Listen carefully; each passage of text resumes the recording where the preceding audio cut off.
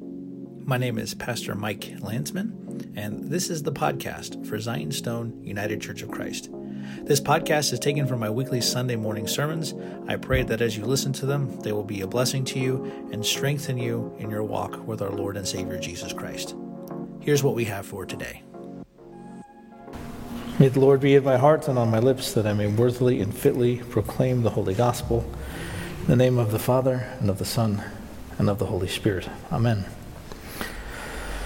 The other day, I was listening to something or reading something, I can't quite remember what it was, where someone was writing about the crucifixion.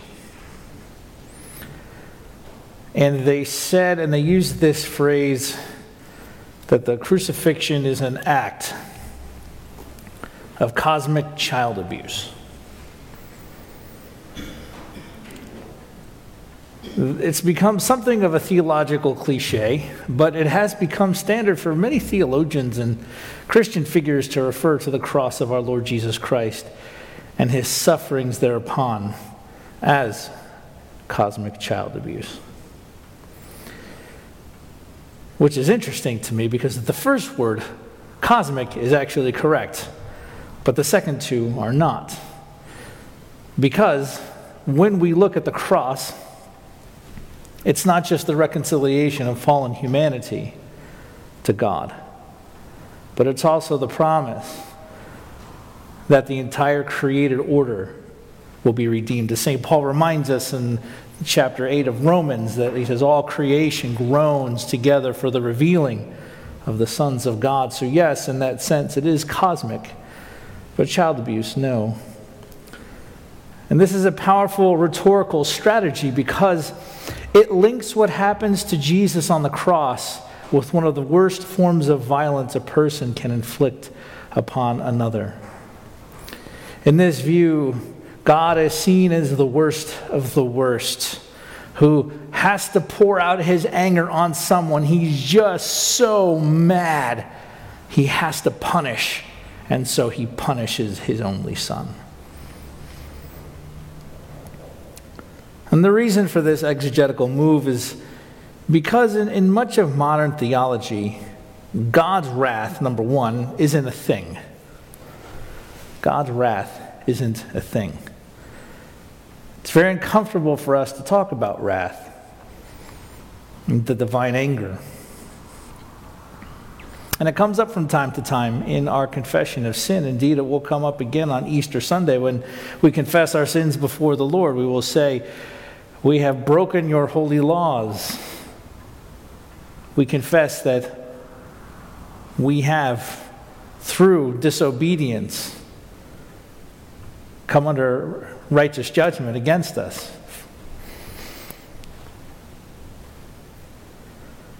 But for some, God's wrath is not a thing, because in their minds there can be no compatibility with God's wrath and with God's love.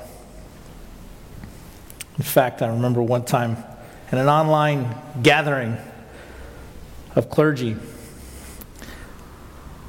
I was asked, how can you believe in a God of love that would sentence people to eternal punishment, eternal death? And I said, well, I didn't say it's in the Bible, because that would have been cheeky and snarky. And as many of you know, I am definitely not cheeky or snarky at all. But I said, well, let's go back, and it's testified of in the Old Testament that God's justice is something that will be fulfilled. And when we read the Old Testament, we see people crying out constantly for God to vindicate them, for the injustice that they've felt, that they've experienced, to be met and to be repaid. But we are uncomfortable with that. The second thing is, for people like this, Jesus' crucifixion is about resistance to evil colonial powers, aka empire, and the killing of an innocent member of a marginalized community. So, number one, wrath isn't a thing. And number two, the crucifixion is just about the evil colonizers killing a person who is marginalized, an innocent marginalized person. And that's not completely wrong. There is a degree of truth to that. But that's not the primary takeaway from the crucifixion. Yes, Jesus is innocent. And yes, the Romans had taken control of Palestine. But we also have to remember, brothers and sisters, that when the Romans took over Palestine, they did so because they had made an alliance with them. And the third thing is that sin isn't something that has a hold over us in this point of view. It is not a spiritual power to be resisted. It is not something that God warns Cain, be careful. Sin is crouching at your doorway, and it will master you if you do not master it. Sin is personified all the way back in Genesis. I believe it's in chapter 4. They don't see sin as a spiritual power to be resisted. They don't see sin as something that brings about death. Because when we look in the garden story, God says, if you eat of this, you will die. And that is the entrance into our world of mortality, of human mortality and death. And we are bound to it by sin. And sin is something that has affected us at the deepest part of our hearts. But for these who have this other point of view, sin isn't a spiritual power. It's merely a system of human oppression against other human beings, keeping other people from having rights. That's the big sin. But all of this, brothers and sisters, these are all red herrings. They're smoke screens and a misunderstanding and a misapplication of what is happening on the cross. So what are we to make of the passages of Scripture that refer to God's wrath or God's anger? There is a Jewish theologian named Abraham Heschel who can help us out a little bit here. He said that the anger of God is never a spontaneous outburst, but a reaction occasioned by the behavior of man. Indeed, it is the major task of the prophet to insist that the anger of God is not a blind explosive force, but rather voluntary and purposeful, motivated by concern for right and wrong. I think he has an important point here, and I think his part of what he said here is compatible with the Christian faith, and that God is not a bratty toddler who throws things when he doesn't get his way. Like my own daughter, she's doing this thing now. When she climbs up on something we don't want her to climb up on. Or when she takes a step on something we don't want her to take a step on. When she takes her food and throws it off the table and I say no, or her mother says no, she throws herself on the ground and goes, ah, starts to cry. And stops and looks at us. And then starts to cry, ah! Angry. That's not God. When we read about the wrath of God in Scripture, the anger of God in Scripture, God is not a bratty toddler.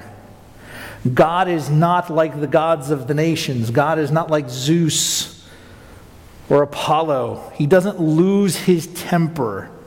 God doesn't just snap and lose control. So we must always, when we read about divine wrath and divine anger in the Scriptures, we must always hold that. We must always have that at the core of what we understand about God's anger. But what Heschel does is he goes too far in claiming that when God's anger comes forth, it can only do so if he suppresses his love and his mercy. But God cannot suppress his love and mercy because Scripture tells us that God is love. But we have to understand that wrath flows from his love and from his mercy in response to human evil. But his point is still helpful in a way, and it's, I think, one that's generally reflective of what we see in Scripture. But I think where it also fails is that it does not address the understanding that we have in that God's holiness, when it comes into contact with human sin, can have disastrous consequences as well as the actions that we do. This is why we have the rituals in the Old Testament, why we have book after book, ritual after ritual. These are not just rituals that God gave because he likes ritual. And God does like ritual because we see it in Revelation. The church's worship in heaven that's ongoing, we see is ritualistic. It's liturgical, which is how we pattern our services.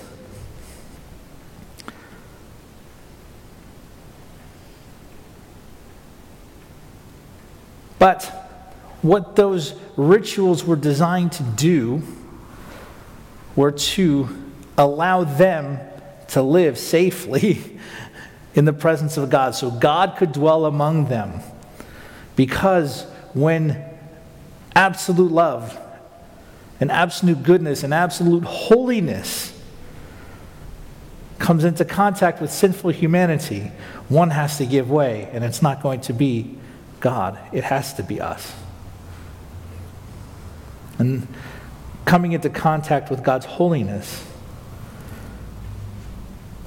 can be disastrous, as we see in Scripture.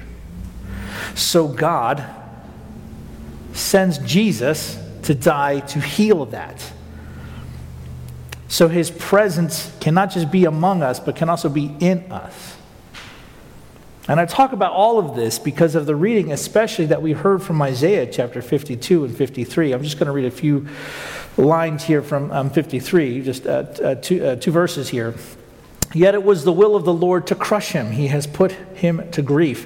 When his soul makes an offering for guilt, he shall see his offspring. He shall prolong his days. The will of the Lord shall prosper in his hand. Out of the anguish of his soul he shall see and be satisfied. By his knowledge shall the righteous one, my servant, make many to be accounted righteous. And he shall bear their iniquities.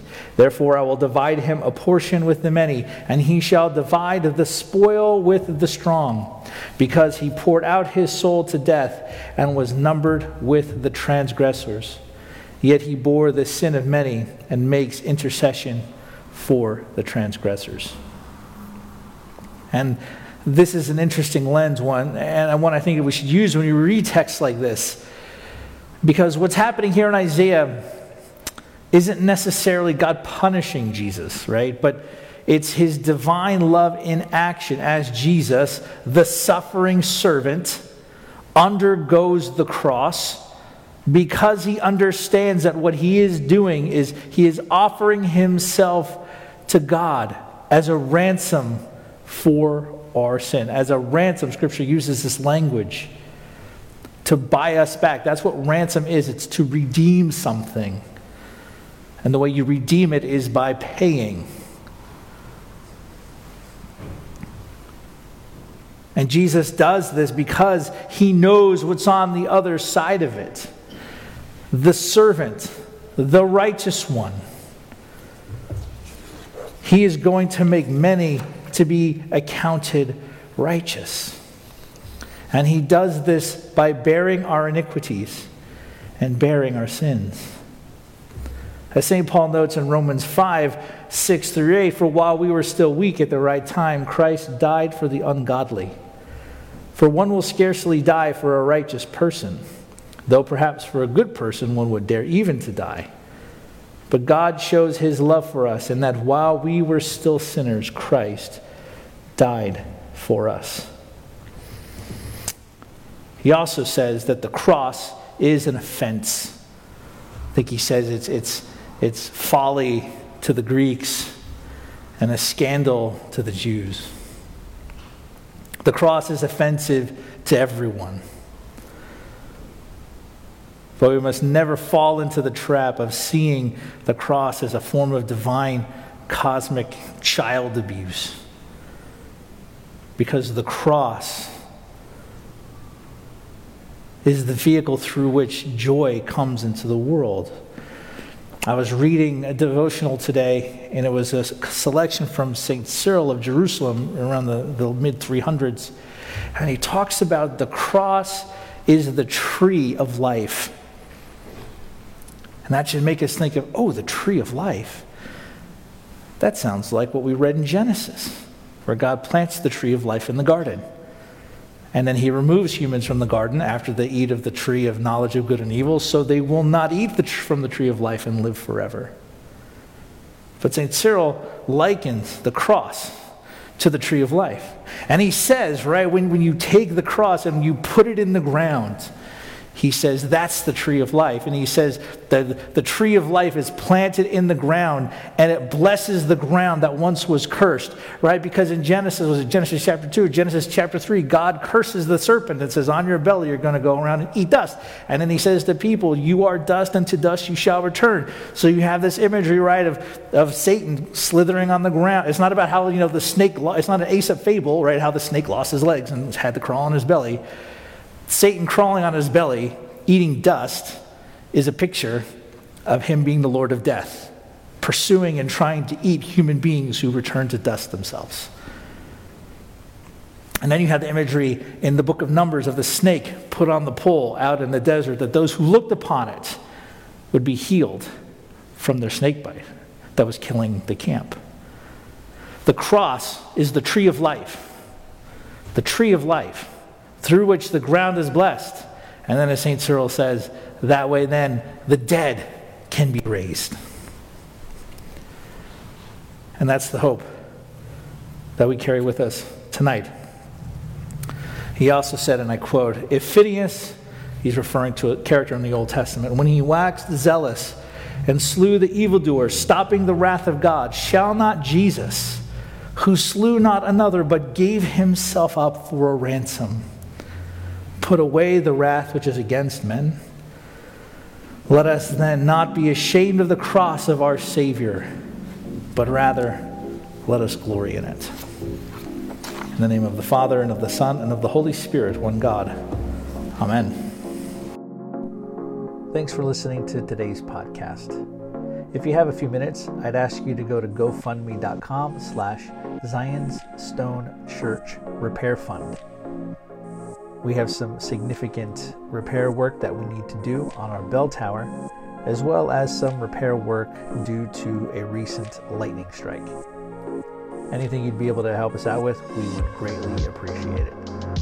If you'd like to get a hold of me, or you have any questions about what you've heard, feel free to reach out at our Facebook page, Zion's Stone UCC, or you can check us out on our website, zionstoneucc.com. Thanks for listening, and may God bless you.